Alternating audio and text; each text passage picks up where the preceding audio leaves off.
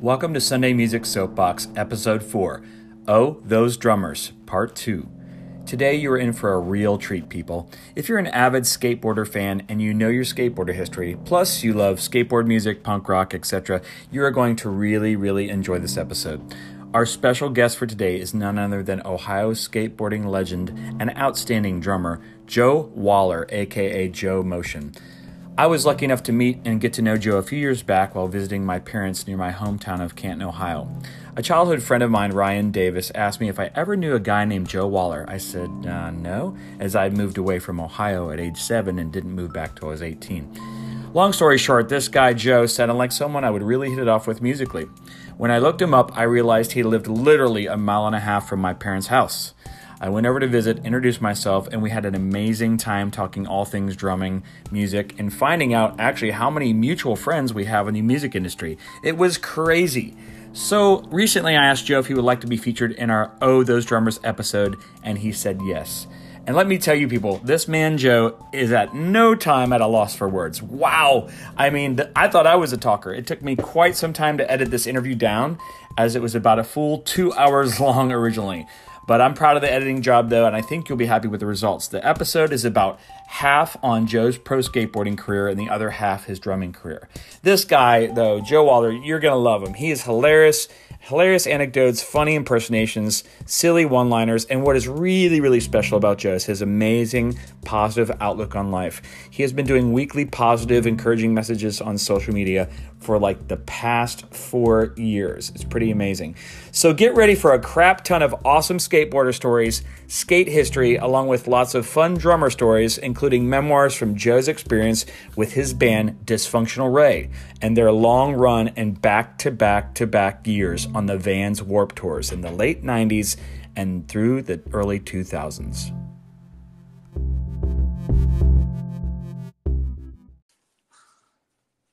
All right, Joe Waller, how you doing, man? Not bad, man. What's happening? Now you go by, you got a AKA, don't you? What do you go? What else? Yeah, Joe Waller, aka Joe Motion. It's Okay, a stage name I've had for 20 plus years, and always being the drummer in the way back. And I wanted people to know he's not just the drummer, man. That's Joe Motion. Yeah, that's awesome, man. Well, let me tell everybody. Let's talk about how we met. It was the funniest thing. A couple summers ago, I was born in Canton, and for a brief period of time, I lived in Massillon. I heard you were from UCLA, Upper Canton, Lower Akron. What up with that? Yeah, that might be correct. But a good friend of mine, my first best friend from Massillon, Ohio, shout out to Ryan Davis. I got back together with him, and he goes, "Hey man, you know this guy named Joe Waller?" I'm like, "Joe Waller? No, I don't think I do." "Oh man, I should hook you up with him, man. You guys could hang out." And I called you, and the next day I came over. Yep. And I love Ryan, man. Bless him and his beautiful family.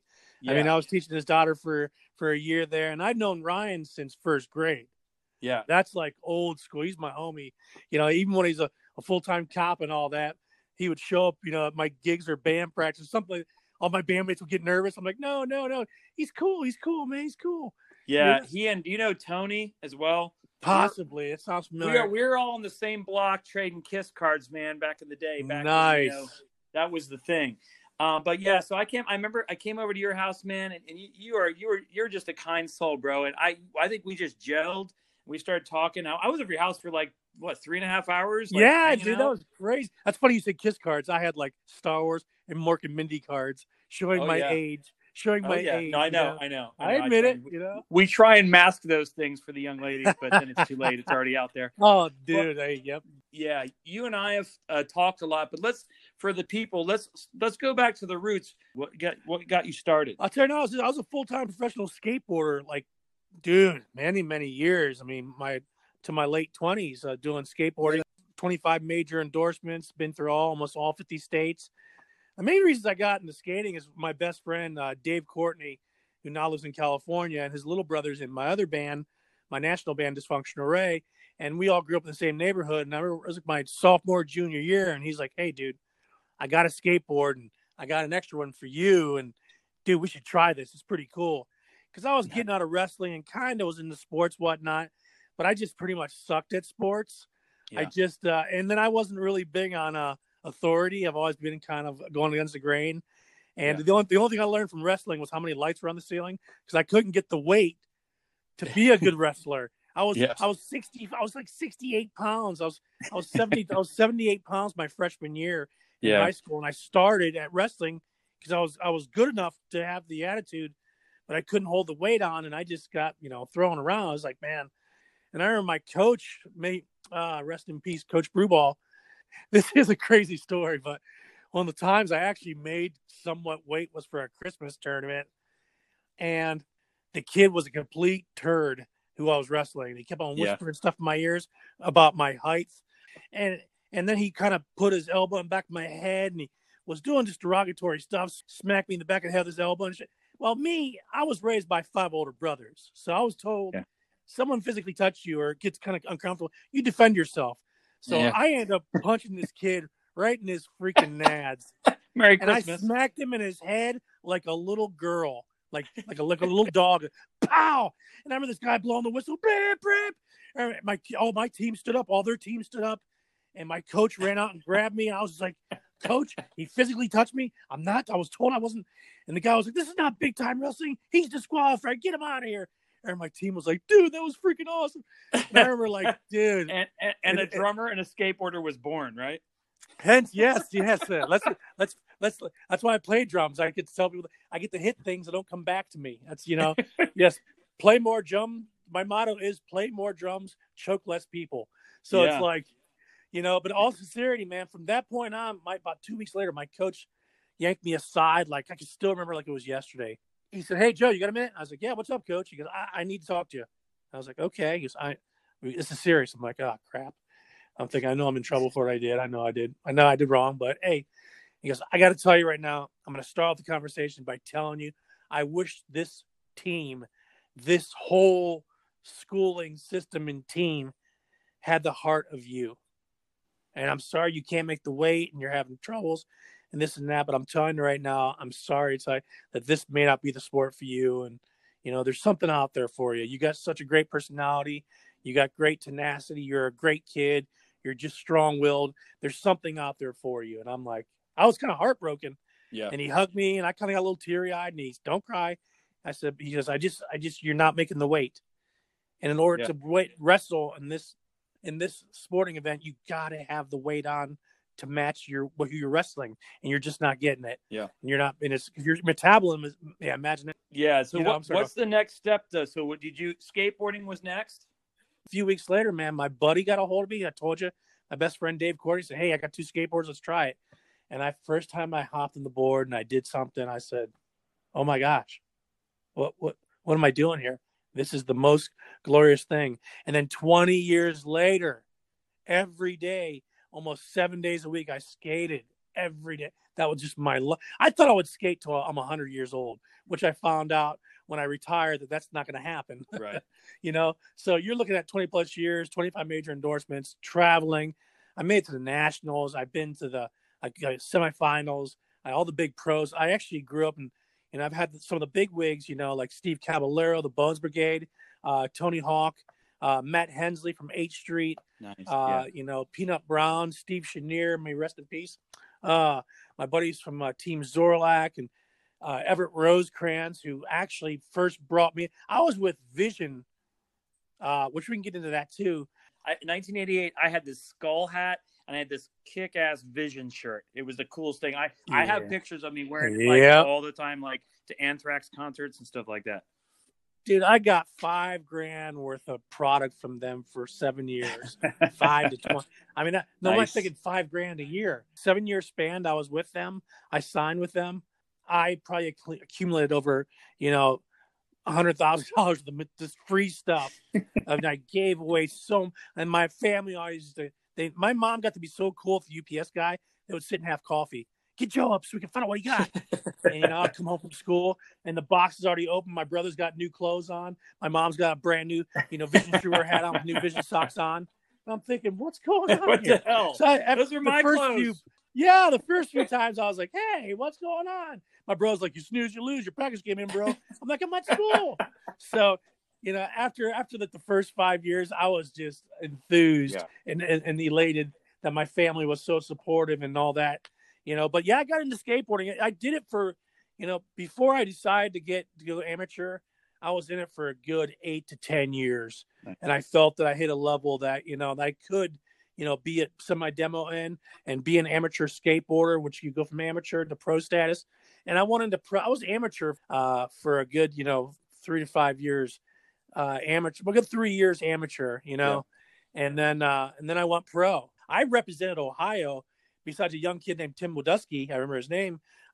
Him and I represented Ohio for Vintage Streetwear. We were the voice and the face of Ohio. Oh. I was that for 8 years. That's cool, man. Like I got my my straight from, the biggest company in the world time, and then they blew up. Yeah, multi-billion-dollar company that I called in one day to make an order and like, hey, dude, our company's, we're going to bankruptcy. We're shutting down.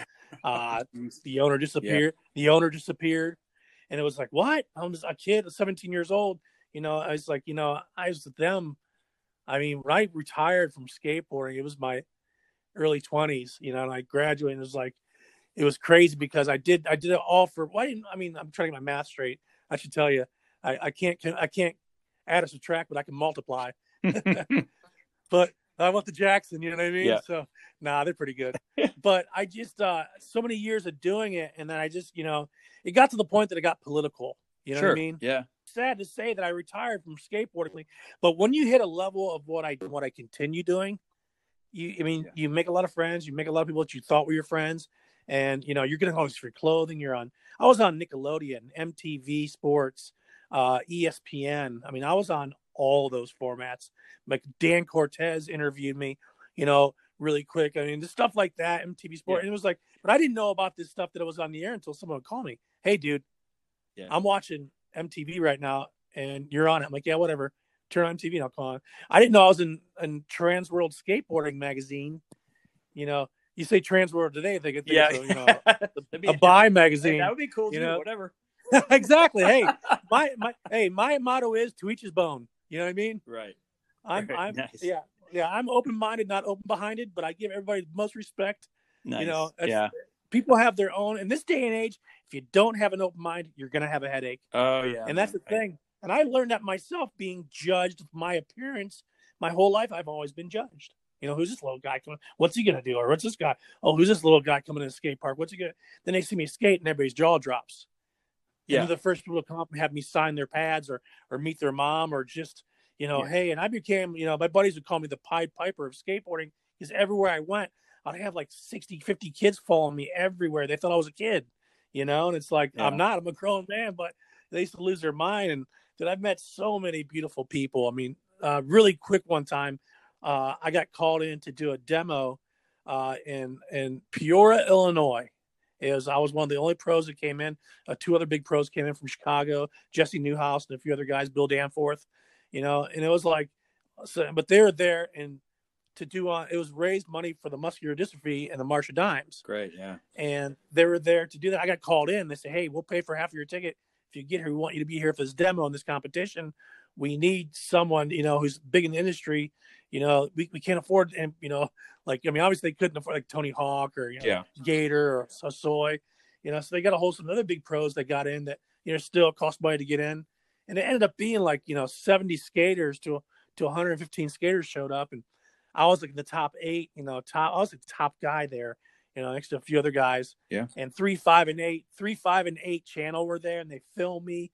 They did this. And I was told that I didn't find out till 5 days before I was flying out there that if I wanted to raise money for the whole competition thing, I could. And I raised like $800 in 5 days. And I was the number 1 raiser. I still have that plaque. They gave me a plaque for being the number 1 fundraiser for that whole thing. And I have that plaque in my den. Good on you. One of my most prized possessions, man, in this world. Because I started to realize that I could use somewhat of my fame or what I was doing. To me, I still, even today, people are like, hey, well, dude, Joey Wall's a rock star. Oh, dude, Joey's here. It's like, nah, if rock star means that all my mom's bills are paid, then where do I sign? Right. To me, it's like, I'm blessed to have these friends that are I've had buddies that are on the cover of Rolling Stone and skateboarding magazines. And, I've had Tony Hawk call me with Steve Van Doren from my helicopter. I've had these moments that are surreal, but it's like, man, these people are just like us. Yeah. Going back to like sizing up, you were saying people sizing you up. For the people listening to that, I mean, a lot of people know who you are. For the people that don't know, give us some background about, your physical, stature and what the whole deal with that and why somebody like that would size you up. I was born actually, I'm only 4'7". Yeah. But they say big things come in small packages. Right. You know what I mean? Yeah. But I've always been, the kind of little guy in the room and this and that, but the guy with the biggest mouth. I can always defend myself.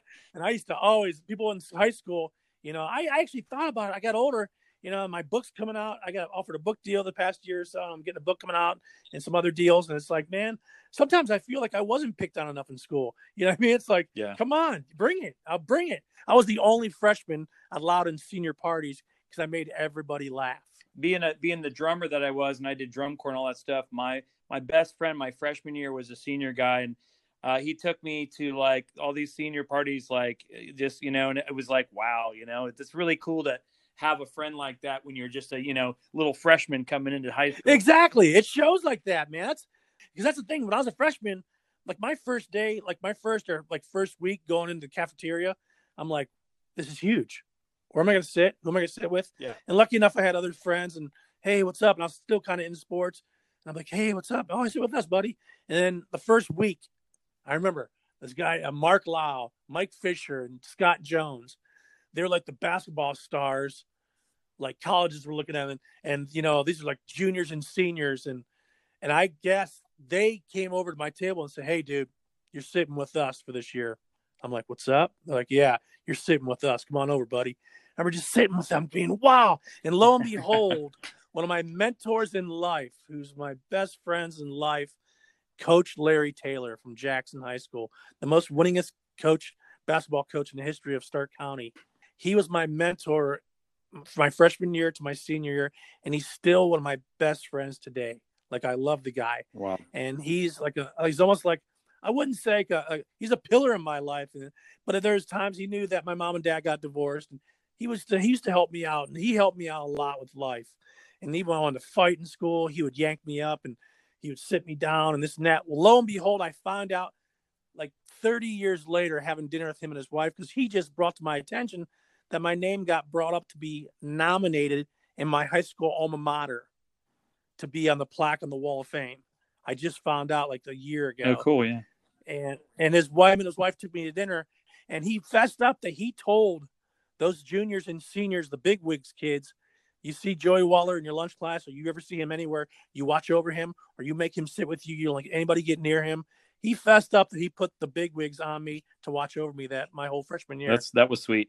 It was like I never, I just really, I mean, sad to say, growing up in my high school early years, and I lost two brothers, Mm-hmm. which is a big part of my life. A year apart, almost the same day, my brothers passed away. Wow. Yeah. That changed my life. You know what I mean? Yeah, man. From 81 to 82, that happened.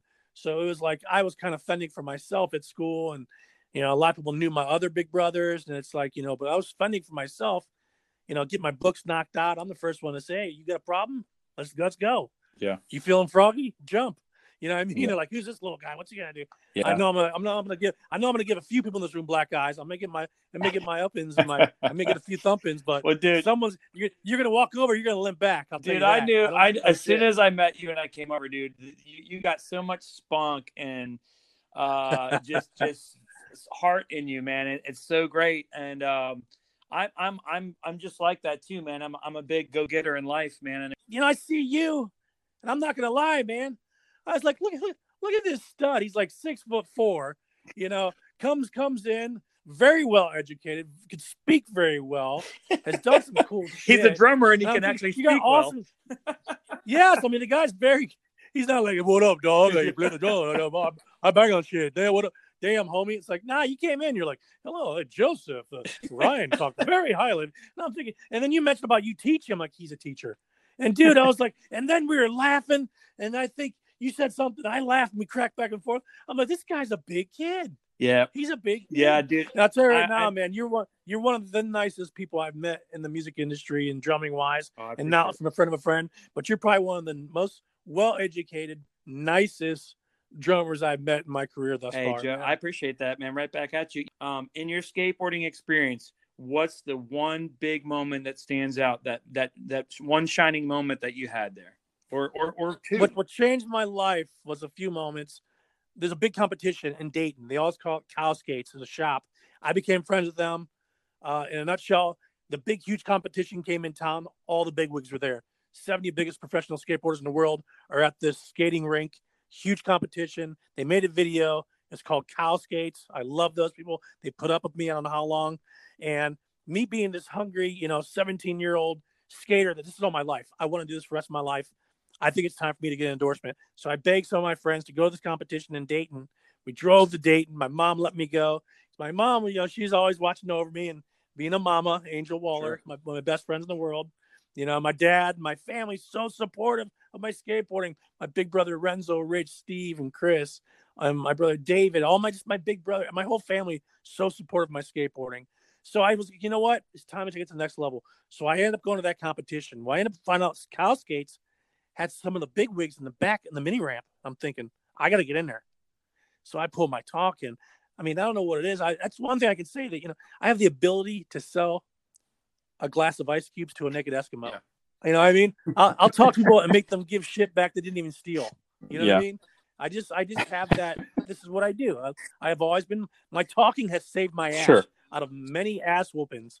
You know, I didn't know it was your girlfriend. I didn't know. I thought that was maybe your hot mom. I didn't know. Yeah. You know what I mean? Just like being quick and witty. So what'd you do? You have to do? You went back there and what? So I finally got back there and I walked back there and dude, the head honcho, the team manager of Vision Skateboards is there. Rob Deerdick's there, which he's huge now.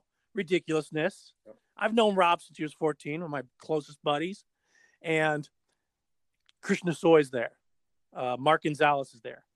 A handful of the real, anybody who's old school skaters will know these names. Like their hair on the back of your neck stand up. So I'm in there, this 17-year-old kid, 16-year-old kid in there, finally got into this room, private party room, private skateboarding session, and just talking. And I was like, there's the head honcho. Someone's like, dude, that's the head guy for Vision Streetwear. And he just came out like 5 months before, so they were blown up. Yep. So I walk over and say, hey guys, how you doing? Say, hey, what's up? And there's Everett Rosecrans, big guy in skateboarding, van, shoes, skateboarding, BMX riding. His son was there. Kelly just went pro for Vision. And another guy, all the big wigs. So I come over and I start talking to Everett.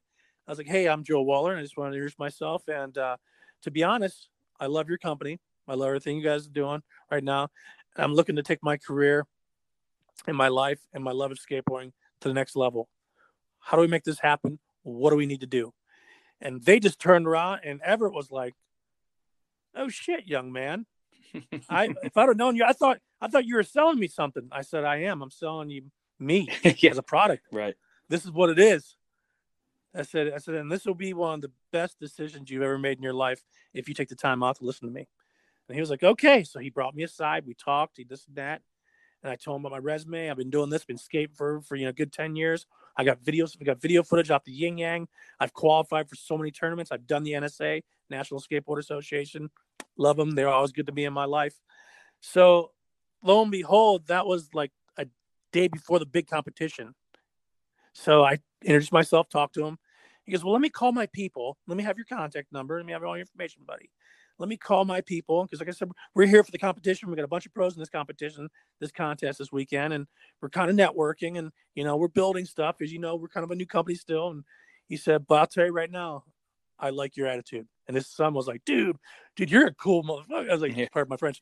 I was like, yeah. So he gave me knuckles. And I was like, oh, gee. And the whole time, kind of like back in my mind going, hold together. Because my buddy's next to me, my best friend, Dave, who got me started. He's like, dude, I can't believe you just went up to them and gave that spiel. Yeah. He's like, you were meant to say that, and you were meant to do what just happened. Yeah. So I did it. I went up there. I talked to him. He goes, how about this? After the competition, we'll try to be in touch with you, and we'll see what we can do. I'll let you know. And young man, you really you really put a good impression on me. I want to shake your hand, and I got to give you a hug, buddy. You just keep skateboarding. Don't think about any business. Keep skateboarding. He gave me a hug, and the next day, the big competition was going on, and I went there and got everybody's photo and was meeting people. Met Stacy Peralta. Oh my gosh, Yeah. Bones Brigade. This is like and he ended up going on to Fox and making all the Fox commercials, all the special effects. He ended up doing all that stuff. He's still one of the biggest guys in California for that. Cool. And this is like the head of the Bones Brigade. Like everybody was there. And I was like a kid. These are all my idols, Jeff Grosso was there, and he just passed away. Oh, rest in peace. Mm-hmm. And it's like, Krishna Soy. And it's like everybody. Then I see Kelly. He rolls up on this big ramp by me where I was standing at. Because I had to get near like the arena area where they're skating. He's like, "What's up, dude? Give me knuckles, bro." And he gave me knuckles. Dude, my dad really liked you, man. You really said the magic words, bro. We're gonna talk. I'm gonna put some good words in too. And I've been talking about you, dude. Dude, I just love your attitude, buddy. All right, bless you, man. Love you, buddy. Give me a big hug and kiss me on my forehead. I'm thinking like, and people around me are like, did he just get a hug kiss from Kelly Rosecrans? So I'm meeting everybody and just running around. I'm like, Dig Dug. I'm popping up everywhere. I'm like, oh my gosh. And I got like at least 25 of my friends with me, skateboarding buddies. We all went. And next, it dwindled down to like 10 people with me. Not everybody wanted to follow me around. I wanted to go there. I wanted to meet every pro in the building. Yeah. I wanted to meet everybody. Yeah. And this is a chance. This is like, this is networking, man. My mind. I couldn't believe it. All these my people that I watched videos and grown up to, they're in front of me. Yeah. They're right there. How old were you then? How old are you now when that?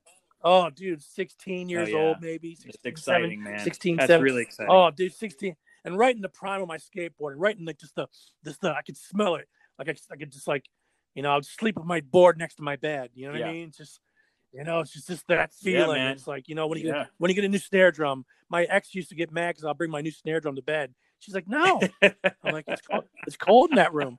She's like, put it next to the bed. That's it. That's it's not awesome, going to the dude. You got to be hungry. If you want it, you got to be hungry. You got to go get it. The big competition went on, and I met everybody. But now, lo and behold, about 3 hours before that competition started inside, before they let the kids in, everybody's outside skating.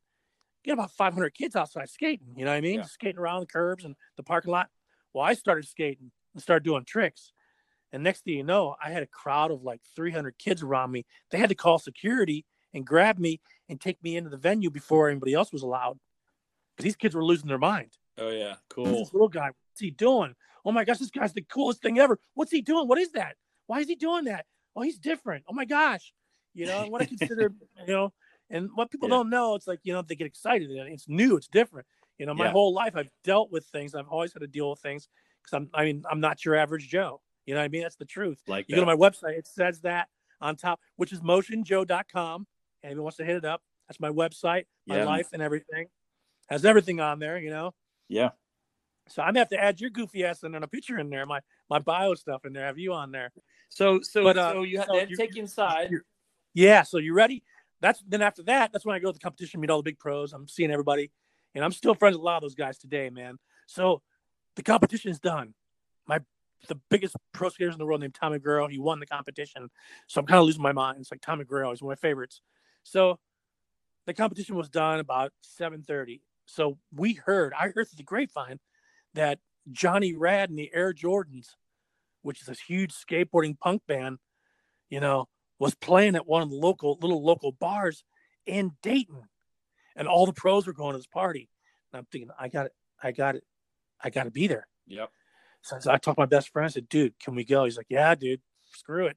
If you can get us in, I'll go. And one of the younger skateboarders named Matt McElroy, a good buddy of mine, he was there with me. And so me, Dave, and Matt, and a few of us, my buddy Todd, I think, went. And Todd Lukovitz, great family. I grew up with the Lukovitz family, beautiful people. He took me everywhere on skateboarding too. Got me to a lot of places. So lo and behold, I got directions to this bar. Dude, we're like all four of us, these little ratty skate kids, dude, we're underage. Yeah. But lo and behold, someone was there, and one of the people that worked the bar, they worked there or something. One of the girls, she was there with her son, and they see me skateboard outside and seen the crowd and seen what kind of buzz I got.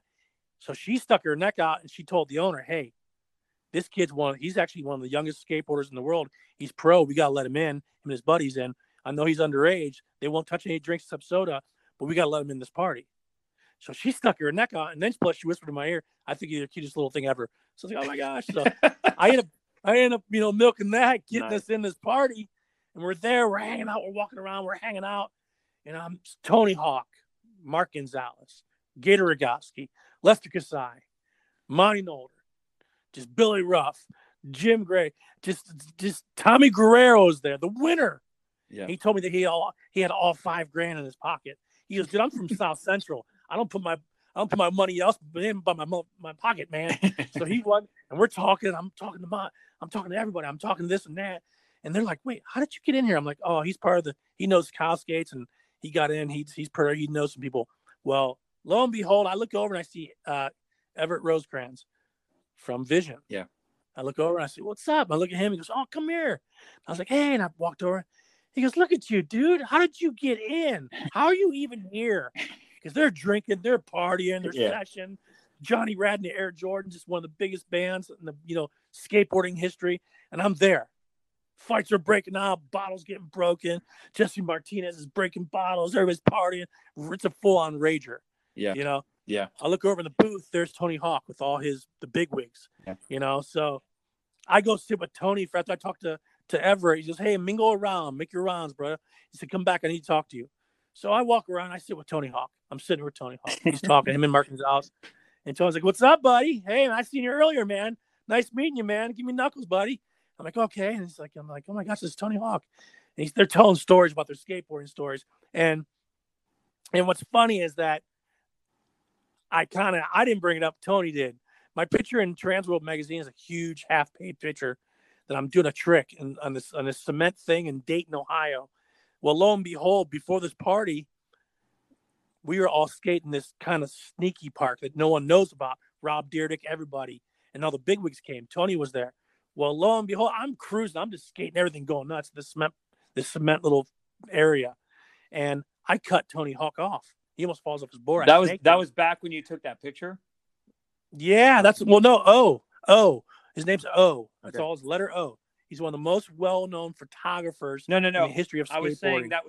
I'm trying to figure out the placement of the story. O took that picture. Yeah, okay. O took that picture because I cut Tony Hawk and I did a trick, and O said, "Hey, dude, hey, buddy, do that trick again."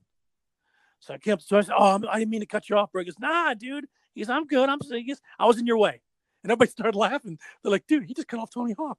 And Tony's like, "Dude, it's my fault." And I was like, "No, I'm just excited." So I came back and I did the trick, and I heard the camera go click, and I got the photo. Tony gave me knuckles. He said, "Do you know who that is?" I said, "No." He goes, "That's O for Transworld magazine." I said, "Shut up." He goes, "Nah, dude, I'll put in a good word." I said, "Okay." So lo and behold, that night I sat at the table with Tony. He goes, "Dude, man, you were killing me. You were flying around that park. No one could see you, man. You were going so fast." And he said, "Yeah." He said, "Dude, you cut me off that one time," and everybody laughed. I thought it was funny, man. Everybody was like, "Oh, tell that kid he can't cut off Tony Hawk." And I'm Tony Hawk, and I said, "Dude, that was the shit. This kid just cut me off. He's having fun." Yeah. So he told all the bigwigs there that night about me cutting him off. That's great. It was kind of funny. I kind of felt good, Tony could tell I was nervous. Yeah. So he kind of let me, he calmed me down, got me a soda, and he's like, "Dude, it's cool, man. Just enjoy." "How old are you?" And I told him. He goes, "Dude, this is a big point of your life right now in skateboarding. You should just enjoy every moment." So I'm like, okay. Calm down. Breathe. So I see Mr. Rosecrans look at me and go, like, "Come here." I'm like, "Oh gosh, I'm freaking out." So I walk over, my bro Dave and I said, "What's up, bro?" He goes, "Hey, you got a minute?" I said, "Well, yeah." He goes, "You know what? I called the bigwigs. My son has been on me like a cheap suit. I'll tell you right now, man, you really impressed me." And question, "Was that you that made that big stink outside about the skateboard that everybody's losing their mind about?" I said, "Yep," because I knew it. He said, "I called the bigwigs. Right now, we're still in the process of putting our main team together. But right now, we're starting a B team." I said, he said, "You're not going to go on the big trips, not going to do this and that. You won't be getting paid, but you'll be getting enough product, enough to get you started in your amateur career." I said, "What do you mean?" He goes, "Welcome to Vision Streetwear. You are the first person we've signed to an endorsement deal for our B team. We started the B team because of you. Because we know there's young kids out there that are hungry and they have the drive. You impressed me so much, and I want to thank you. Welcome to Vision Streetwear. You're our newest sponsor." Yeah. And I was like, "Oh my God." So I got teary-eyed, and I was like, "Dude." He goes, "Cry." And Kelly turns around and goes, "Dude, I told you, man. You knocked it out of the park. Dude, just, man, here, let me give you a hug. Congratulations. I wanted to tell you like yesterday at the competition. My dad told me no, because my dad wanted to sign you on the spot, but he had to make phone calls. But dude, welcome to Vision. And then he gave me a big hug and told me he loved me. And they said, dude, you'll be getting you call in. You let me know. You send me an email what you need. We'll give you a hotline number. You'll call and you'll make an order once a month of all the skateboard decks, of all the clothing, all the shoes you'll need from now until whenever. Yeah, we want to welcome you. You're a beautiful person. You got the heart. You got everything. You are everything that we want Vision to be, and we couldn't thank you enough. And I was like, oh my gosh! So I was just blown away. So the whole night I was on cloud nine, just watching everybody drink and fight and act crazy around a punk band, which I end up doing in my future years. Yeah. But it's like, that's so great. And to have those moments, man, that's what life's about. Yes. Grab the moment, shake it by the horns and take it for all it's worth, I'll tell you right now, that is not even the moment I was getting to, but I wanted to do the lead up story to one of the most prolific moments of my life today. I was leaving that party that night and I was on cloud nine. The whole night, everyone was like, dude, welcome to Vision. Johnny Kopp came up to me, gave me a big stack of his stickers. Mark Gonzalez gave me a stack of his stickers. All these team guys from Vision Streetwear were welcoming me to Vision and give me stickers. And Tony gave me the biggest hug that night. And he's like 6'6", so he got down on one knee. He's like, come here, buddy, bring it in, man. I'm proud of you. Welcome to skateboarding, man. I'm proud of you. So he's talking to Christian, and Christian's like talking to him. Good job, buddy. Give me knuckles. What's up, surfer, bro? Yeah. So I'm leaving and I'm opening the door, and guess who's next to me opening the door with me? Christian Hosoi, who's like one of my first go-to people in skateboarding. Like, I love this guy. Yeah. I'm not gonna say I idolize him, but he was one of my people in skateboarding in my growing up. How people have Michael Jordan's their favorite basketball player or whomever. Even though my favorite basketball player is John Starks, yes, I admit it, and New York Knicks, yes, for life. So skateboarding, this guy is like one of my founding fathers of I used to watch his videos and watch him skate all the time, and it would inspire me. And he goes, hey, buddy, I hear so it is true, man. You signed a full-on major deal with Vision Streetwear. I said, yeah. He goes, congratulations. That's amazing, buddy. Man, did they heard they changed their whole format because of you? I said, dude, that's some big shoes. I'm proud of you, man. And I said, well, Christian, can I tell you something? He goes, yeah, what's up? And he held the door and looked at me and he goes, what's up? I said, that's when I was like I froze. Yeah.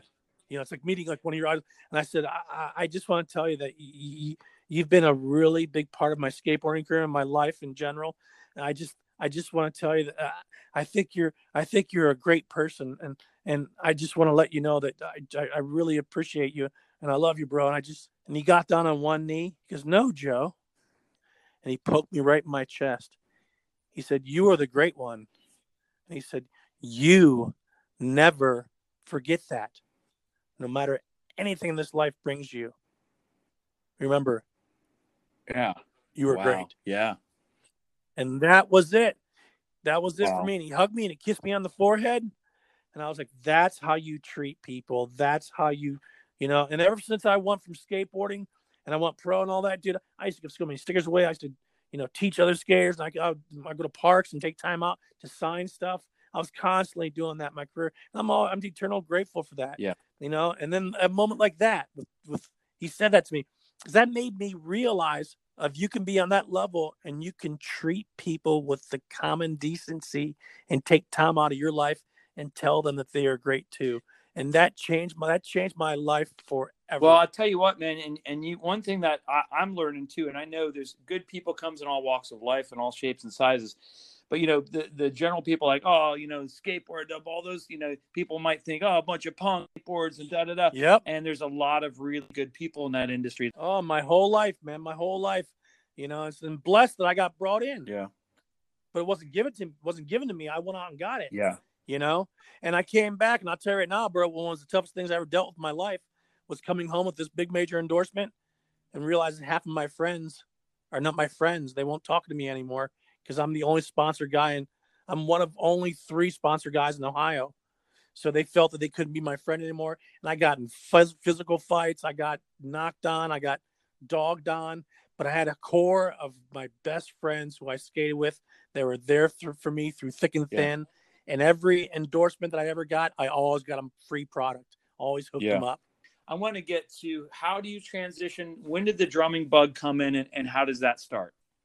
I got to send you back to skateboarding really quick. One of the other quick moments, I was in Houston skating this killer red steel ramp. It was like the ramp of my dreams. And it's like, oh, it's like sitting down to a brand new Gretsch kit that Steve Gadd wouldn't play. Yeah. How about that? If you understand my analogy there. This ramp was so beautiful. It was like a 5-foot ramp, 30-foot wide, steel coping, steel ramp, but it was hot. And no one really knew how to ride this ramp. But me, it fit me so good that I was doing at least 3-foot airs out of it. I was doing airs, inverts, and just ruling this ramp. I was just killing it and having a great time. Well, guess who comes strolling in and pops in and drops in? Tony Hawk. And no one even realizes it's him. So we start skating. We started shedding. We shedded together for about 45 minutes. This is after the whole thing happened, when you got the deal, right? Yep. Oh, this is like 3 years later, 2 years later. And I ran Tony at other competitions. We became pretty good friends. Did you know he was going to be in town? No, what not at all. Happened? What did he say when he saw you? That's hilarious. He was like, "What?" He's like, "What's up, man?" I'm like, dude, what are you doing? He's like, I had a little bit of time. I was here doing a demo, and they told me about this. They told me about this skateboard park, and I want to check it out. So, lucky enough, you and I got the rent for ourselves. And everybody's just skating. No one's even. There's like maybe 20 people there, 30 people there, and we start shedding. We're shedding for like 45 minutes, killing it, having a blast and having fun. Then he gets up and starts taking his pads off and sitting down. I said, dude, come on, old man, you done already? You know what he says? As long as Joey Waller's skating, I'm watching. And every time I do a trick, do it again. Do it again. Do it again. I don't know how you do that. How do you do that trick? How do you do that trick? I'll do that again. Dude, you're like a mad scientist with skateboarding. I just love watching you skate, buddy. And from there on, we hugged, and maybe 3 people noticed he was there, and he was leaving. And my buddy's dad goes, hey, dude, we're getting ready to pack up. And Tony Hawk walks by him, and he said, keep an eye on Joe. You got your hands full. And he walked inside. Hey, was that Tony Hawk? I was like, yeah. We just had a session. My buddy Corey's like, what, Tony Hawk's been here? He's been skating with Tony Hawk. I'm like, but I was there. I figured people would know. No one knew. It was like a ghost. It was like a ghost, and then he was out. Oh, dude. And it was one of those surreal moments that him and I skated for so long. But yeah, dude, I did skateboarding for so long, and I got burned out, and I retired. I told my companies I was with, give my spot to a younger, more hungry kid. It's getting political. I'm not liking what's going on in the industry today. I was told if I didn't place in the top 5 of these competitions I was in, that my board with my pay would get docked and all this. And it just got to the point that I walked away. Yeah. And I have no disrespect. I have no ill feelings. I have the friends I made and the friendships I still have today. And I love it. And I did it to the point that I didn't want to skateboard to the point that I didn't want to skateboard anymore. Yeah. So I opted out. I did it my way, and I walked away. And I was still pretty high in skateboarding at the time before I retired, because I was with when Vision went under, and I got picked up on their company called Airborne. Zorlak, remember Zorlak skateboards? Yeah, well, I got picked up by them, and Peanut Brown took me under his wing. Got him Steve Chenier, rest in peace. And a lot of people took me under their wing for the small. I qualified for the Nationals, bro, on a joke. Like I was goofy. Like I didn't qualify for street, so I started freestyling, and I ended up qualifying for the Nationals. So I said, shit, I might as well go. This is 1988, 89, the Nationals. So I qualified and I went. I had to find a new sponsor and everything. And Tony pulled some strings and got me on Airwalk shoes. Nice. Yeah. You know? So I was with Airwalk for a few months. Well, I got to the Nationals. Guess who's the first person I run into? Tony. Everett Rosecrans. From Vision. My buddy, the head guy for Vision. Well, he left Vision and he went. Guess who he runs now? No, who? He runs Van. Oh, okay. I see the connection now. This is 1980. Yep, 1988, 89. He goes, what are you doing here, Joe? I said, dude. He goes, I'm sorry about everything went down with Vision, man. I'm sorry. I heard you were one of the last people to stay on the boat. I said, yeah, I was plugging holes in my toes, my fingers. I didn't want anything to go. This is my life. He goes, I know. I'm sorry. He goes, who are you with right now? I said, I'm here with Airborne, Zorlak, and I'm still shopping other sponsors. And, you know, he goes, dude, who you with shoes wise? I said, well, Tony got me on Airwalk. He goes, ooh, that's nice. I said, who you with? He goes, I'm with Vans. I said, you serious? He goes, yeah, I'm the head of artist relations and connections and team. I'm the head of the team for Vans. I said, are you serious? He goes, yeah. He goes, no respect to Tony, but would you want to ride for Vans shoes? I was like, yeah. I started to cry a little bit. He started to cry. He goes, full circle, bro. We're back as a family again. So boom, I left Airwalk and went to Vans. Man. And I've been with Vans since 1988, bro. I signed in 2005. No, 2011. Oh, well, that's so cool. I confirmed a lifetime endorsement deal. I'm one of only a handful of people in the world that has a lifetime Vans endorsement. That's so great. Deal. Let me. I got a sidebar. My, you remember Fast Times at Ridgemont High, right? And the movie. Yeah. Dun, dun, dun. Yeah. You know what that is? Classic That's my scene, head. One of the greatest, skater scenes. Me and a million other kids. That was like, I think 1982. The next day, Mom, take me to the store, checkered Vans. Like it was like that fast the next day, and learned a little bit about skateboarding. My friends were always better than me, but I got a skateboard and got stickers and did the whole thing for a while. But I was always a drumming nerd, drumming guy, band geek guy, and I'm jealous of you on that. Dude, your chops are out of this world, man. Like I can't put a pimple on your butt for chops. I had natural ability before I studied, and I was taking drum lessons when I was 5, and my first gig, the guy that was teaching me in Canton, my mother can't remember his name for some reason. I can't remember his name. That's so long ago. He had a gig at the Tangiers Lounge in Akron, and which was a hot spot. You probably, I think it's still there. Oh yeah. And I got Legendary. to sit in one Legendary, night. bro. I kept a groove. I don't know if I played the song note for note, but I kept a groove to Black Magic Woman, 5 years old. That was like my first gig. That was my first thing. And then after that came all the studying and the whatever, but I just loved it and the drum corps stuff. But no, I've never had the only time I've ever had a toot about what I did was when I went to Ohio State. And at that time, the Ohio State drum line was very, very traditional, high step. And they used to wear, they wore straps. Oh, yeah. They used to wear straps on the side, and those drums were full metal drums. They weren't wood, they were metal. So your left arm, your circulation would cut off in about 1 minute. And then that's why the drum line sounded so dirty back in the 90s. They couldn't play clean because their arms are asleep. I actually tried out for the Ohio State drum line my freshman year, and I got a 10 on the playing test, and I got a 6 out of 10 because I couldn't do the high step marching, and I had a mullet. Everybody else had crew cuts, and I was like, and the guy was really nice, but wearing your Anthrax shirt. I just came in from South Florida off the boat, man. I had a mullet, I had gold chains hanging down. I'm wearing a sweater in like 90-degree weather. Well, I tell people we didn't have mullets because that word wasn't invented back then. It was called style, baby. But anyway, the guy comes up to me. He's like, man, your playing's really great. Da da da. He's like, I hated the high step marching thing, and he's like, we only have 2 spots in the snare line. He's like, next year for you. I'm like, thank God. And so I went off. I marched, Starving Drum Corps, and one of the greatest drum lines in the world that year, and second place in drums, third place in the championships. I had a great experience, and I was kind of like, I was awesome. In that way I had a toot because I knew drum corps was at a higher level than any college line, and that's what I wanted to do at that time. Understood. And that's the only time I really had any kind of, not really toot, but I was like, yeah, I don't need the Ohio State march, and oh my gosh, for me to explain to my grandparents that I wasn't going to march in Ohio State marching band, and I didn't really want to. That was like sacrilege, dude. And it was seriously. People don't realize I didn't start drumming till 1996. Wow. 1999, 3 years later, I'm on the Warped Tour with Green Day, Blink-182, Eminem.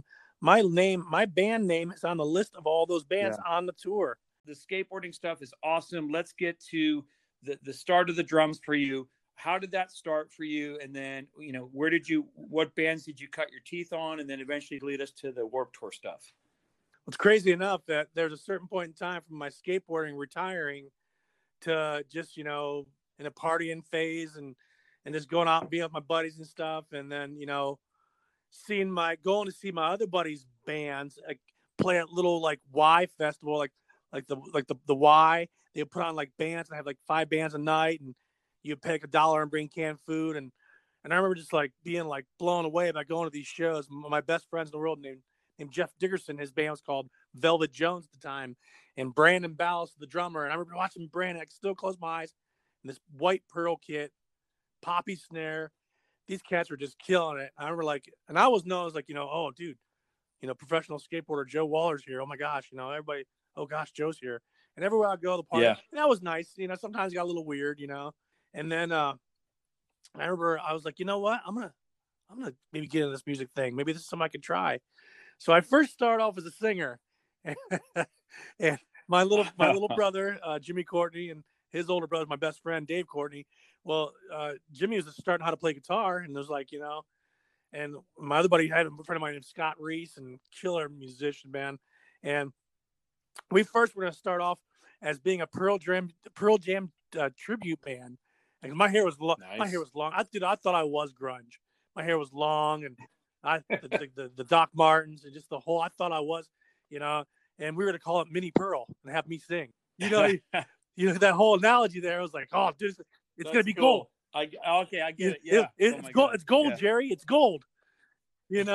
So lo and behold, I did that. We sang some songs and we were doing stuff, and I remember just like one day, my bro Jeff Dickerson, I was telling you about, he's like, hey dude, we're going to so and so indoor basketball park to shoot some hoops. You want to go with us? I'll come by and get you. And I'm like, oh, that's cool. And I had a drum set in my garage set up there with an old kit, which right now I'm looking at the bass drum. I have it in my office. It's actually holding up my scanner and my printer. I have it as furniture in my house. My little brother's one of his friends in school said, my dad has this extra drum set. I can bring it over for you guys. Well, we never could get a drummer to show up. We always had either a bass player, we always had a guitarist and a singer, which is me and my little brother.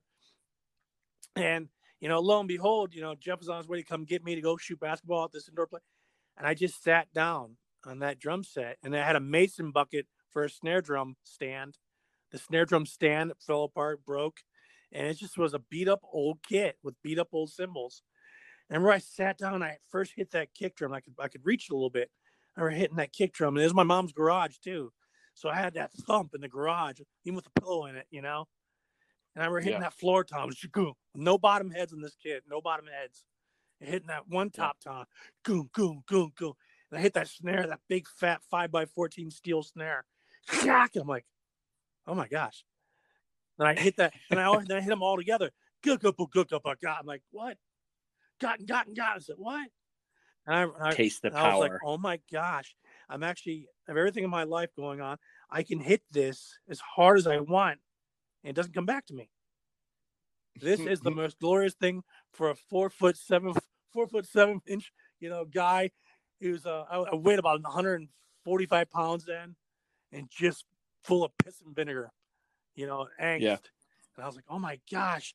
And I remember like my buddy pulling up and beeping in the driveway and me running out. He's like, dude, what are you doing? You're sweating. I'm like, I sat behind the drum kit, dude. I goes, oh, that's cool. Could not stop thinking about that drum set. I couldn't. Then got home next day, sat on it. Next day after that, sat on it. Next day after that, about a few months later, I said, dude, I'm going straight from vocals to drums, and I'm gonna my brother's gonna help me get another kit. My big brother worked at Lentines up in Akron. Got my first professional Yamaha stage custom kit. Green, beautiful. I still own it downstairs. Still on my rack of drums. Nice. So I ended up selling it a few years back. And I ended up getting it back. I had to have it back. So now Zampino's. Oh, Zampino! That's the shop that I felt like a total dweeb. I felt like a hack walking into, because they're all doing. And I met a guy named Colin who's so nice to me, and Jason Edwards, who ended up starting Prologix drum pads. Hence one of my drum endorsements still today. I was in his first 10 artists he signed to a drum endorsement deal. It was Prologix, and great drum pad company. So, and then Jason was there at the shop, and I remember everybody's so nice there, rest in peace. In peace. Yeah. My little buddy, Tom Breyfogle, was one of his top students. And everybody's just like, oh, Zampino, oh my gosh. And I didn't know anything about drumming. So I'd walk in there and they'd kind of point me in direction. And I could go to Lentines and my brother would just shake his head, put his head down, and give me his Lentines credit card. That's how it was. I was family there. I was family. Nice. So, you know, I put some stuff on layaway, did stuff, did that, and had a guy named Matt Middleton up there in Akron. He's a session drummer now, lives in he's in Nashville now. Phenomenal drummer. What's his Matt name? Middleton. Okay. You should look him up, brother. Maybe you guys can meet up. Meet up. You two would get along. Oh my gosh, you big nerds would get along so well. Gosh, you guys would hit it. Hey, I resemble that. Yeah, exactly. I resent that remark. Certainly, I resemble that. But you Yeah. drum nerds, because I feel stupid sometimes. Like I'm around, like, you know, even my bro Chad Zaliga. You know, this guy's, you know, sold 30 million albums, Breaking Benjamin, and has done all this around the world. But then he's teaching me drums, and sometimes my brain turns into mush. I just get like, I freeze. I'm like, It's like Michael Jordan asking you to go shoot hoops. You know what I mean? It's just so surreal sometimes. But I remember walking into Zampino's and then walking around and getting my first, upgrading my kit for the studio. But my first walked around, my first inclination of Zampino's, and I just got off the Warped Tour. I just got home from my first run on the Warped Tour with Green Day, Blink-182, Dysfunctional Ray on the big tour. I come home and I need some drumsticks and drum heads, and they're like, dude, you got to go to Zampino's. And Lentines, unfortunately, went out of business. And I was so nervous going in there. And Phil was so nice to me. Like, he talked to me not like a newbie, but he knew who I was. He's like, dude, you're Joey Waller. I mean, I know your older brother, and I know your band has got off the Warped Tour. It's the biggest tour in the world right now. He said, I know who you are. I'm honored for you to come into my shop. I'm honored for you to be here. I said, well, I'm not very knowledgeable on the drums. He goes, I was not that way one day before as myself. So don't let this old facade fool you. I was in the same shoe. And I know people around here are all, you know, they're all doing this stuff, and it makes you a little nervous. He said, but you're welcome in here anytime. You know, and they're showing off with the rudiments and stuff, you know, and it's like, cause I said, I barely know 8 rudiments, you know, and I'm on doing the biggest tour, you know what I mean? So lo and behold, some of the guys were really nice to me. And some of the guys, you know, even Colin Killer, he's one of the best snare drum players in the world today. He's won competitions. He's out of Canton, Ohio. And he would talk to me and show me a few things. And I was always like a little giddy kid. Hey, show me this. Hey, show me that. Show me that. Hey, what was that? Okay, that was a flam paradiddle. You know what I mean? It's like, okay. A flam a what? Yeah, exactly. So yeah, that's cool, man. Lo and behold, that's why I'm not gonna lie. I got a little nervous when I met you. Oh yeah, because you're one of those guys. You know, and you guys kind of threaten me sometimes. You threaten, but I'm a total. Luckily, I'm a total goofball, man. That's the thing. Like when I got to Nashville, and I started meeting people, they're like, I always get this line. I'm not so sure about you, Chad. You know, I got a buddy. You know, okay, but until they get to know me, that know that I'm just a complete goofball. I'm not some guy trying to come in and take somebody's gig, or I'm here to support and you give me the gig, I'm going to take it by the reins. I'm going to kill it. But I'm supporting other people, other musicians, two of my favorite people I like to go see in Nashville are just drummers, like friends of mine that I made. Nice. And just to go to support. So I'm kind of still in that state in Nashville where people are getting to know me. And, don't let the rudimentary background or the DCI thing fool you. I'm not one of those guys. Okay. I think you know that, though. You know that. Yeah, I think you and I that day, we broke the ice and laughed. And it was like, okay, he's not a big, mean nerd. Okay, he's actually. Oh, no, man. I'm a people person, too, man. I'm a talker just like you. So you're next. So, okay, so let's go. Okay, we're talking about the Warped Tour. So you start playing the drums. Did all that, dude. Any training? Do you learn it yourself? None. Or what? None. All just watching videos and being on the Warped Tour. Some of the big wigs like Travis Barker, my bro from Alien Ant Farm, and my boy George. Imagine that 2 words. My buddy George from Flogging Molly, the original drummer. Yeah. These guys took me under their wing. Nice, Dave Buckner from Papa Roach. They all took me under their wing. Let's pause. Though. So let's go in order if we can, because I'm excited to hear about all the Warped Tour stuff. So you're playing drums now. What's the first you're playing did you do the thing at the Y with the mini Pearl band? No, we never played out, man. I went straight from singing the drums and never looked back, and I just rehearsed. And then what's crazy enough, when I was rehearsing with my little brother Jimmy and I rehearsing, then we have other musician skateboarding buddies that all I grew up with, named JC Diana and Chuck Moore. JC's on guitar, Chuck's on bass, and the singer happened to be Jeff Dickerson. And it was like, he's like, dude, what, you're playing drums? Like, yeah. He's you and Jimmy. I said, yeah. He goes, dude, well, we're trying to get something together. We have vocals, which is me, and then we have a guitarist and a bass player. We would love to have, your drummer, you being the drummer, and your little brother come by. Let's see if we can throw something together. And the very first night was on April Fool's Day, 1996. Dysfunctional Ray entered the room together, sat down, and we wrote a song within the first 15 minutes called Falling Down. And we wrote it, recorded it on a little cassette, played it, sang it, wrote it. And then next thing you know, we had a few more rehearsals under our belt. We started playing out. And before we did our Warped Tour, people don't realize, before we did our Warped Tour, we did close to 1,000 shows probably. I would say easily. Yeah, talk about that. Easily. Baby steps. We've been down in the, I'm glad we had girlfriends and ex-girlfriends and family members that would come see us. In other words, it'd be tumbleweed. We've been there. We played, Sadie Renee's. We were the house band. We played B.B. McLean's the house band. A lot of these places we played. And it's like, and then putting out, and then lucky enough, one of our singles before we did our second Warped Tour, one of our singles off our album Inner Circles, 96.5 radio station in Akron, Ohio. One of the young, I forget what the interns, got a hold of our CD Inner Circles and took it into the radio station, and they had a song called Down Under was the name of the song. Yeah. And the 96.5 that summer lost their mind. They played that song probably 300, 500 times. They said it was the most requested song by an unsigned artist in the history of the radio station. Wow. So that was one of the biggest things, Jeff and I being in the car and hearing that song on the radio, because it was like, we got together and we just we were originally called Heroin Vamp. Okay. Meaning a woman that sucks the life out of you. Yeah. So that was our first, we were all emo, and that was our first, Heroin Vamp. And then we were about a year or two later, we started playing more. And it's like, we didn't want the word heroin on our flyers. We didn't want to give that wrong, this is in 1997, 98.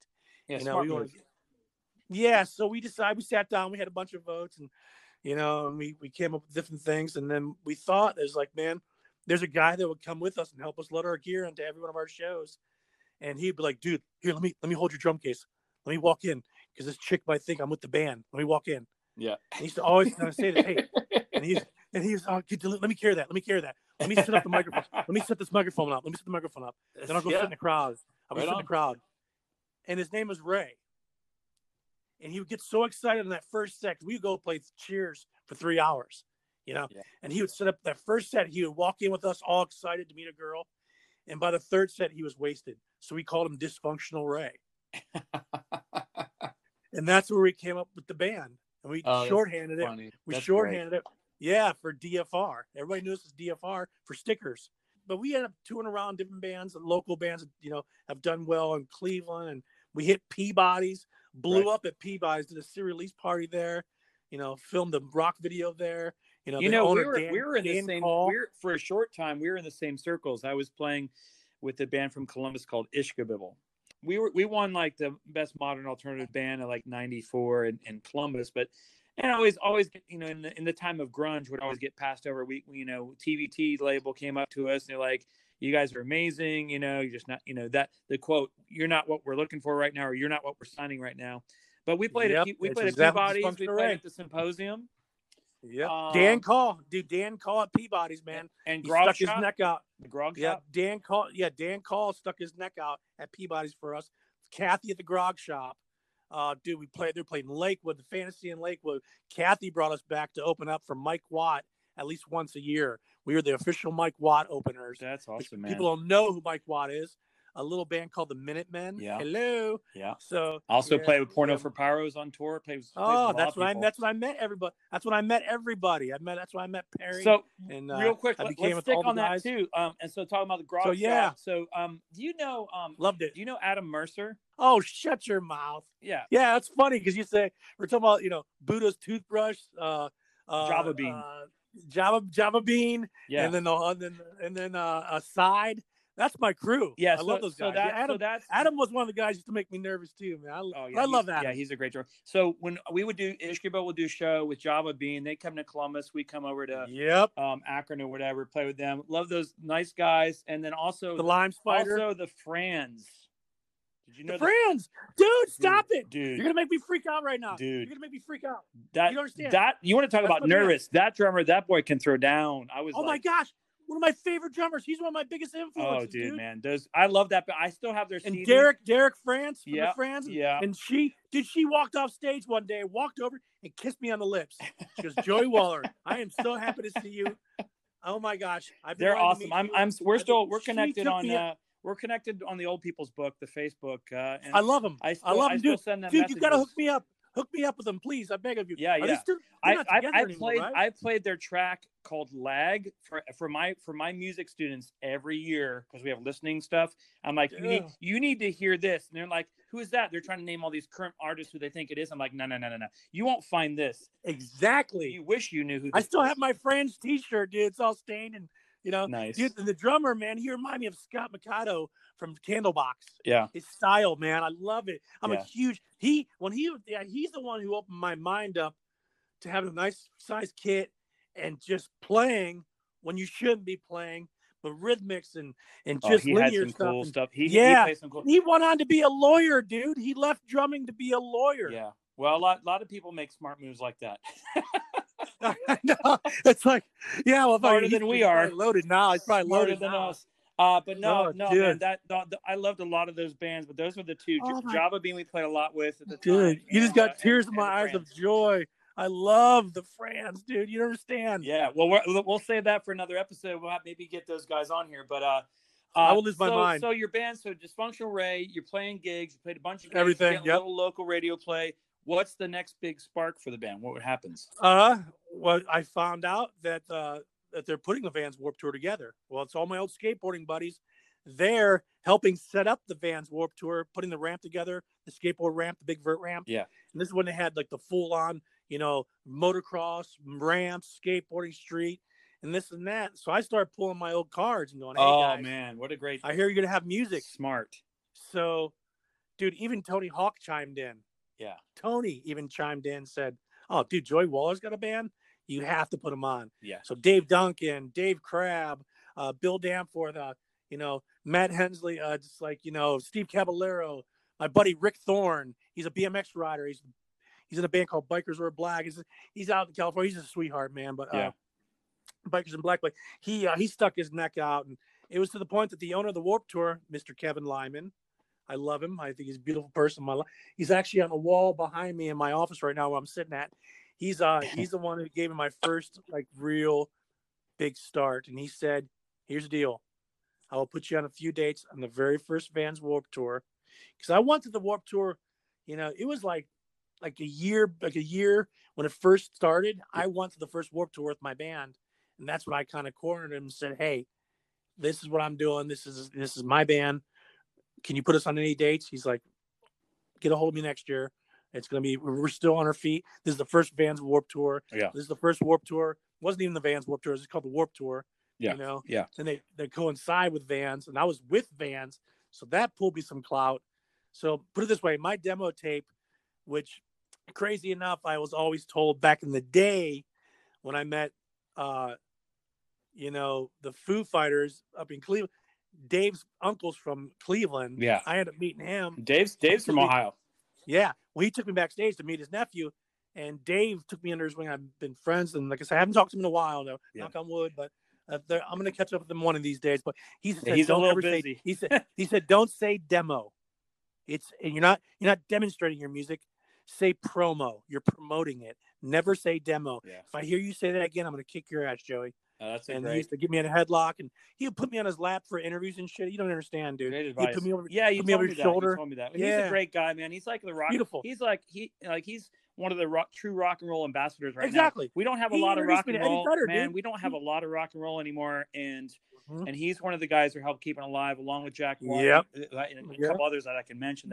Yeah, you want to talk about that, dude? Billy Joe from Green Day, his wife. I have to sit on her lap every time I'm with them.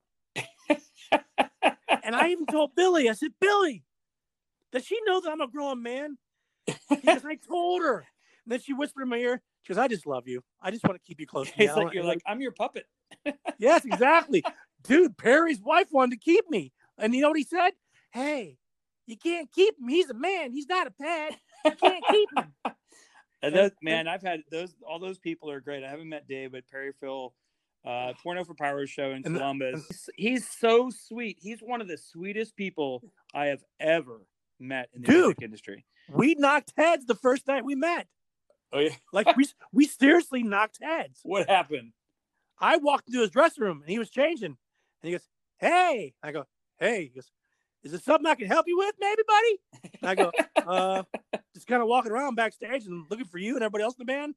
He goes, well, you found me kind of half naked. You mind turning around? I go, yeah. And I turned around.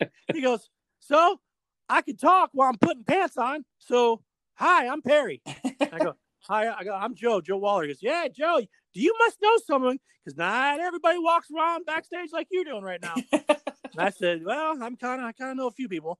He goes, okay. And he kneel down. He starts doing that. I said, Perry, I got to be honest with you, man. Love the band, love the music, everything.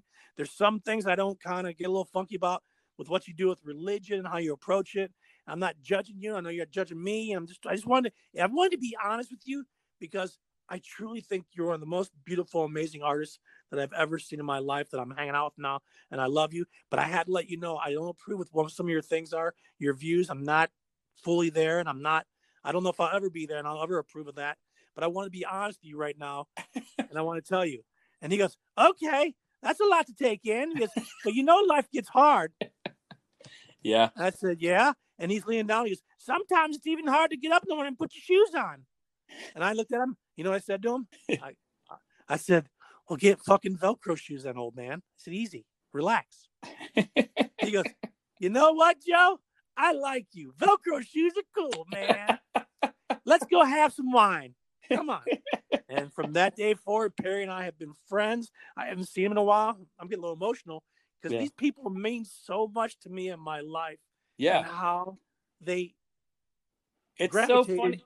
They gravitated to me. And they were so nice in accepting me, Yeah. And what's so funny is, man, it's amazing that you and I met because everything we're talking about is like 6 degrees of separation. It's crazy when that happens, A friend of mine, Kevin Radomski, is a great drummer, but I knew him way back when I was at Columbus Pro Percussion. I had a ProMark deal, endorser deal.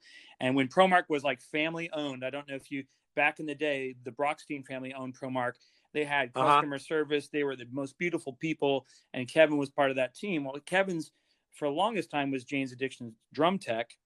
And now he plays. He played on Perry Farrell's tour. He would actually play on Jane's Addiction shows on the side of the stage to help out with some percussion stuff and things with Stephen Perkins. But now he's like officially, when they did that last thing came through where Perry Farrell came through and they did some Jane's tunes and some Porno tunes, some whatever, and his new stuff. Kevin's on there and he's really nice. I did a cool. I did a short my bro Nick is playing with his new band, the Heaven Orchestra. Yeah, that's what I'm talking about. My bro Nick, Kevin's in that band. That's what I'm talking about. My bro Nick is the guitarist of the band. Australian guy. I met him and we talked for a little while after that show. The show here in Atlanta was really fun. And but they're just all great people. He's the beautiful. He's beautiful. Yeah, and everybody. Kevin's great. And Steven, a long time ago when I worked at Columbus Pro Percussion, we used to do that clinic called Drum Days in Columbus. And Drum Days. They were like, hey, Chad, who's a rock guy we can get in? I said, Stephen Perkins. I was a little bit green back then when we first met. A couple years later, after Kevin started touring with them, they came back to the Tabernacle, I think, in Atlanta and went backstage and hung out and said hi to Stephen. And Stephen was really nice. And he remembered. Nice. I just seen him at NAMM, bro. I just seen him at NAMM in January. Yeah. I walked up and I pinched him by his butt. He turned around like, who's that? And he looked at me and goes, oh, Joey. Because he's at my other endorsement, this other company I'm with. We endorse the same, Steve and I endorse the same company, which is the Drum Wallet. You can go on my website and check it out. Those are all great people. Getting back to the band thing. Got the Warped Tour. The Dysfunctional Ray, how'd you get it? Like, when did it come to the point where hey, you're going to be on it? I finally bothered Kevin, bless his heart. I finally bothered him so much that he said, I'm going to put you on a bunch of dates on the 99 Warped Tour. just don't call me anymore for a while, or text me or email me. You're on. Everybody in the skateboarding industry has been on my ass. Everybody saying, so I'm going to tell you some advice right now. I'm going to put you on my tour, but don't suck, because you'll never be invited back. I was like, okay. Well, that week I went to band practice. Like, hey, guys, guess what? I just got us on the Vans Warped Tour. And they're like, what? Oh, my God, we're on the Warped Tour. And so we're already talking things out, mapping out, getting a set list. And we worked really hard for that year before 1998. And then we hit it. We won the Warped Tour. We did like 15 dates.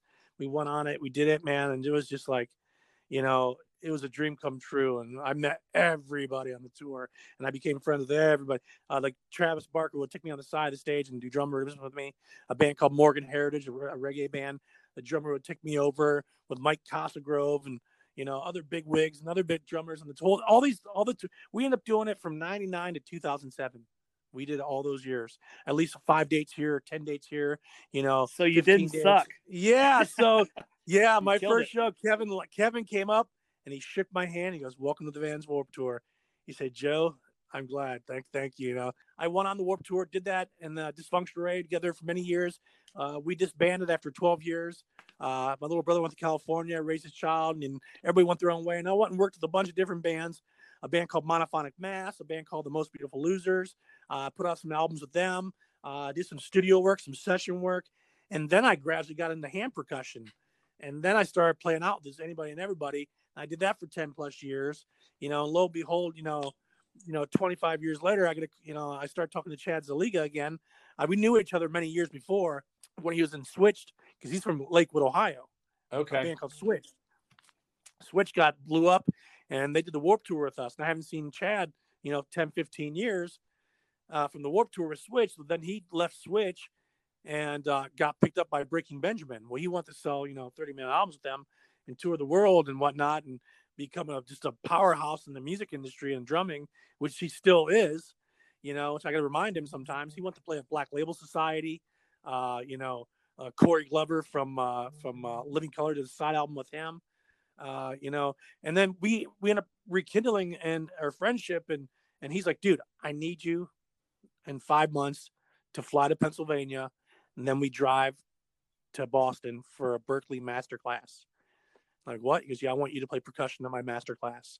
It's an hour and a half session.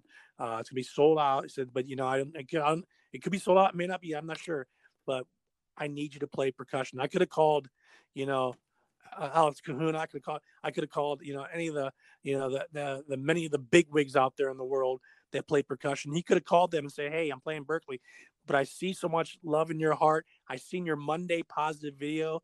I see that you're doing good things in this world. And I've already done it. I've already done the rock star thing. I've already done the fame thing. And I want you to feel it on the level of what I do. Would you play percussion with me at Berklee? Awesome. And I was like, yes. And then I had to go run to the bathroom because I was scared. I fly out there. I stay with him. We drive to Berklee. We go in. We set up. We do our master class. Meet a lot of people. Meet the big wigs there. They couldn't believe that I'm even there. I'm self-taught. And these people there are starting to come in, and lo and behold, man, it was a packed, sold-out room. Awesome. Chad and I did our clinic, and each of us got a standing ovation. And he turned around and said, I may have sold all these millions of albums and done this in my career, but you demanded the respect for every person in this room, and you deserve everything. You're no longer with the sheep. You're now with the lions. Welcome. Man, that's awesome. Boom. So good for you, bro. The head guy from Berklee came up and gave me a letterhead with my name on it. Because you've earned it, young man. That's how you do a clinic. You can walk through Berklee anywhere in the world and know that you hold your head held high. You performed here at Berklee. That was amazing. Thank you. So that, lo and behold, got on just doing this and that with hand percussion. I play with Joe Vitale band, his band called Dogwood Lane. Yeah, beautiful, amazing band. Christian rock band, and they just phenomenal band. I get to be in the same room with Joe Vitale. Are you kidding me? Cool. And everybody else in the band is the head leader, Dennis Carmichael, beautiful person. Everybody in the band's so great. And I'm blessed. I got the audition with them. So, and then I play, the guy named Louis Mischief. I have my national band Dysfunction Array members. We're back together under a new name called Until I Rise. We're going in the studio. Nice. Got my little brother in it. My bro Heath in the band Trunk Ride, my other buddy Mike Lyon, phenomenal bass player, and then my little brother and me on drums and vocals. So I got that, and then working with my manager out in California. Chad and I have the same manager, the Dr. Connector Agency, Sean, and he's got clients, Ronnie King, and they got named Mike House, and me and Chad. So got that. I've been with him for 2 years now. I got offered a book deal, which could go into a movie or a TV special or both. I'm putting out children's stories now, and then basically, writing and working with bands, acoustic gigs. I'm on call. I'm on another band too called the Blue Water Kings. It's a 14-piece band. They're voted the number one corporate band on the East Coast. They rotate 300 members on the East Coast. I'm one of their top percussionists out of 4 or 5 people in Ohio. I work with them, play a few gigs with them during the year. That's great. You'd appreciate this because I'm playing with a 14-piece band, full horn section. Nice, dude. Yeah. And it's contracted that I have bongo mic and I have a vocal mic.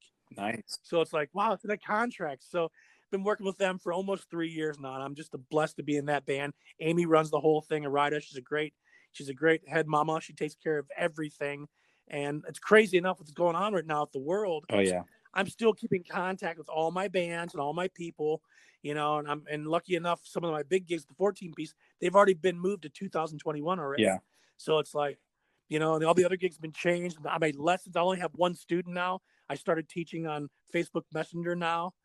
And it's been crazy, man. But the whole community, the whole music community, I just, love and prayers, man, and good vibes. Yeah. With everybody. And that's we got to push through this, that's man. another thing, bro, is your weekly positive vibes, man. You just keep putting the positivity. There's so much darkness and negativity out there, bro, and people going at each other's throats, and you just come at it with positivity. Yep. One of, the people that I look up to on Facebook that are just, I'm not giving into this hate thing, this political thing. I'm not doing it. We can't. If we're gonna survive and we're gonna continue surviving, we have to put everything aside that brings negativity and hate, because ignorance breeds no future. Yeah. And I'll tell you right now, man, that's why I go Facebook Live on Monday. I've been doing it for 4 years. My Monday positive videos get between 300 to 1,100 views a week. That's 4 years strong. A young man named Sean, he passed away. He started doing 1 minute with Sean. Rest in peace. He guided me to that, and I was like, well, that inspired me, and I love it. And these videos are helping me. Yeah. For 4 years now, and I'm starting to see people starting to do videos now. It's like, well, I'm happy. I was doing this 4 years ago. But the thing is, I'm not saying I'm a trendsetter, but I'm in the trenches of life. I'm always pushing that positive narrative, and that's why I'm doing right now with this. Everybody locked in. Every Wednesday, I try to do the Wednesday Hump Edition with Joe Motion, just checking in on everybody, letting everybody know, hey, man, calm down. Relax. Well, the whole industry's paralyzed right now. So we've got to make do. Yep. We've got to be positive. We know it'll come back. Luckily for me, man, like in Nashville, to land my feet in Nashville and have some cash flow, I took this rock band. I'm so proud. I got to cut you off. Ready? I'm very proud of you, bro. Oh, thanks, man. You did what you wanted to do when I was talking to you. And I'll take off my hat to you, dude. And you're in my corner. And you're in my resume. Is it a Vans hat? And if I can ever, and this is documented. If I can ever help you out, man, call me out, because I'm really extremely proud of you. I appreciate it, man.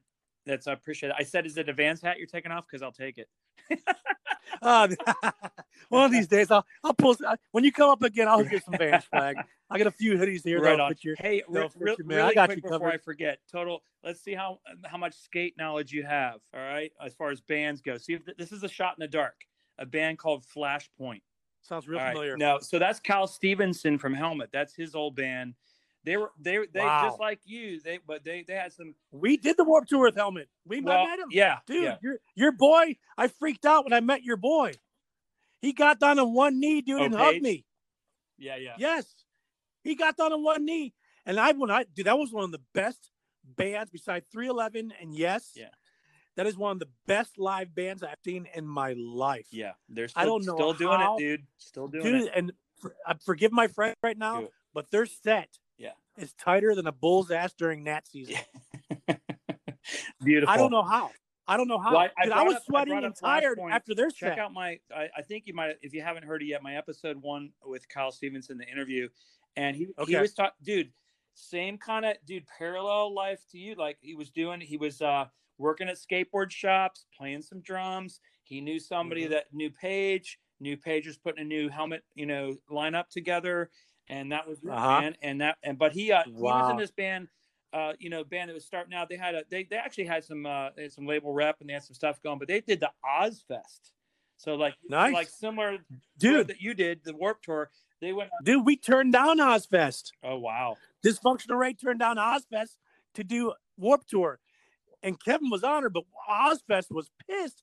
But they understand because I explained to them that I ride for Vans. Yeah. I am endorsed by Vans. I can't. And then, dude, we turned down a record label with Marilyn Manson. I was the one that said no because I didn't want to go on tour with the band, then have to go back and watch Aladdin and read a Bible all night and be scared. That's not my gig. I turned that down, dude. And it's like in the past few months, I haven't really said much either. Too, I turned down some other gigs. Do you know? I got offered. Do you know I got Marilyn? offered, Have you ever met Marilyn? I have. I've had a chance, and I said no. I had a chance to meet Peter Steele from Typo Negative, and he scared me. May he rest in peace. Now Marilyn? I mean, he's got roots in Canton, but he hasn't been back. I'm guessing. Oh yeah.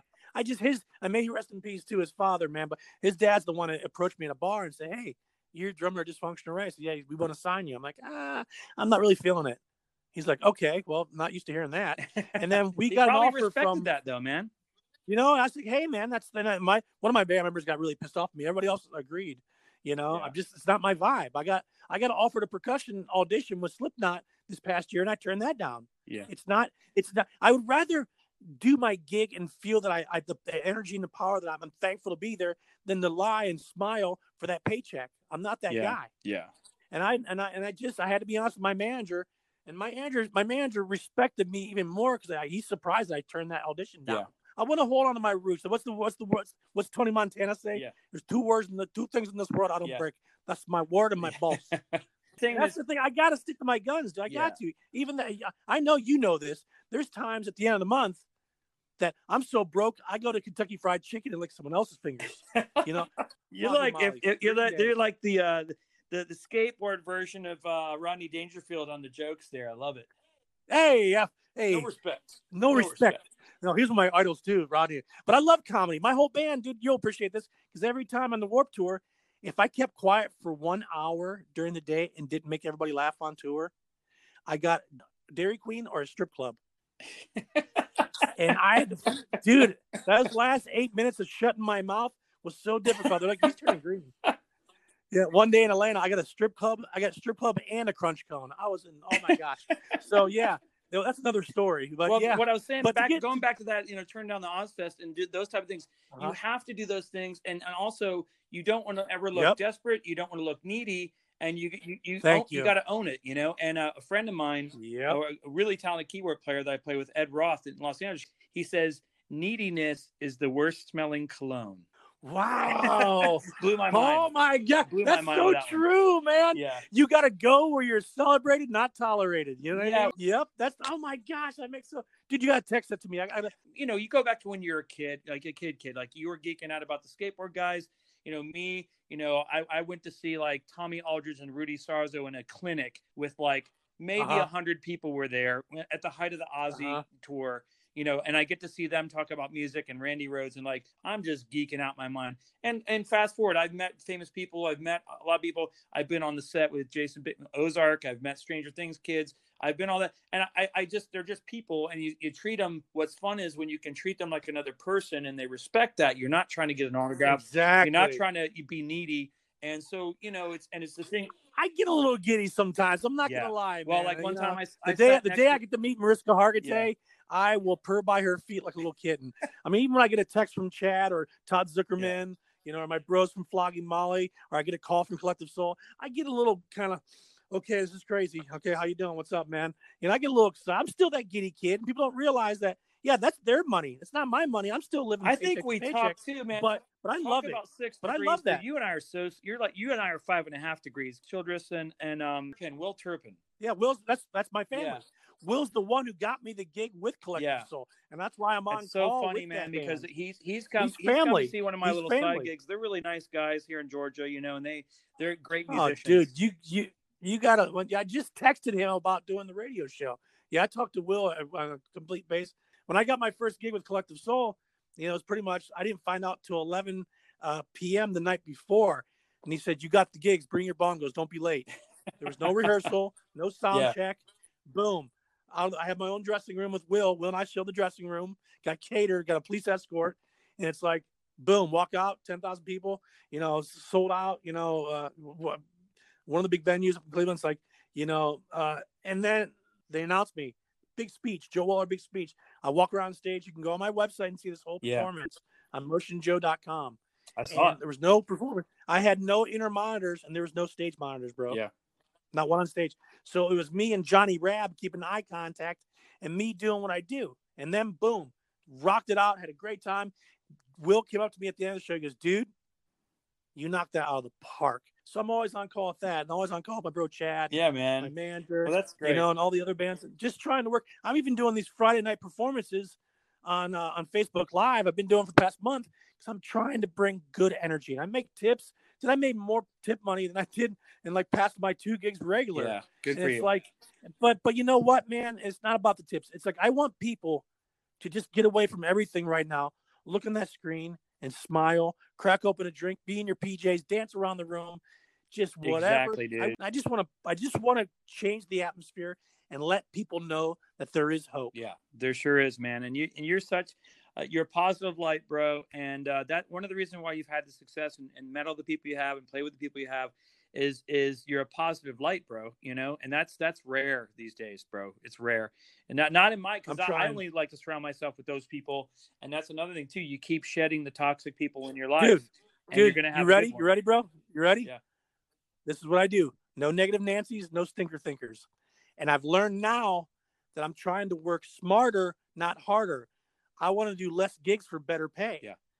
And it's okay for me to say no to a certain gig now because I've built that resume.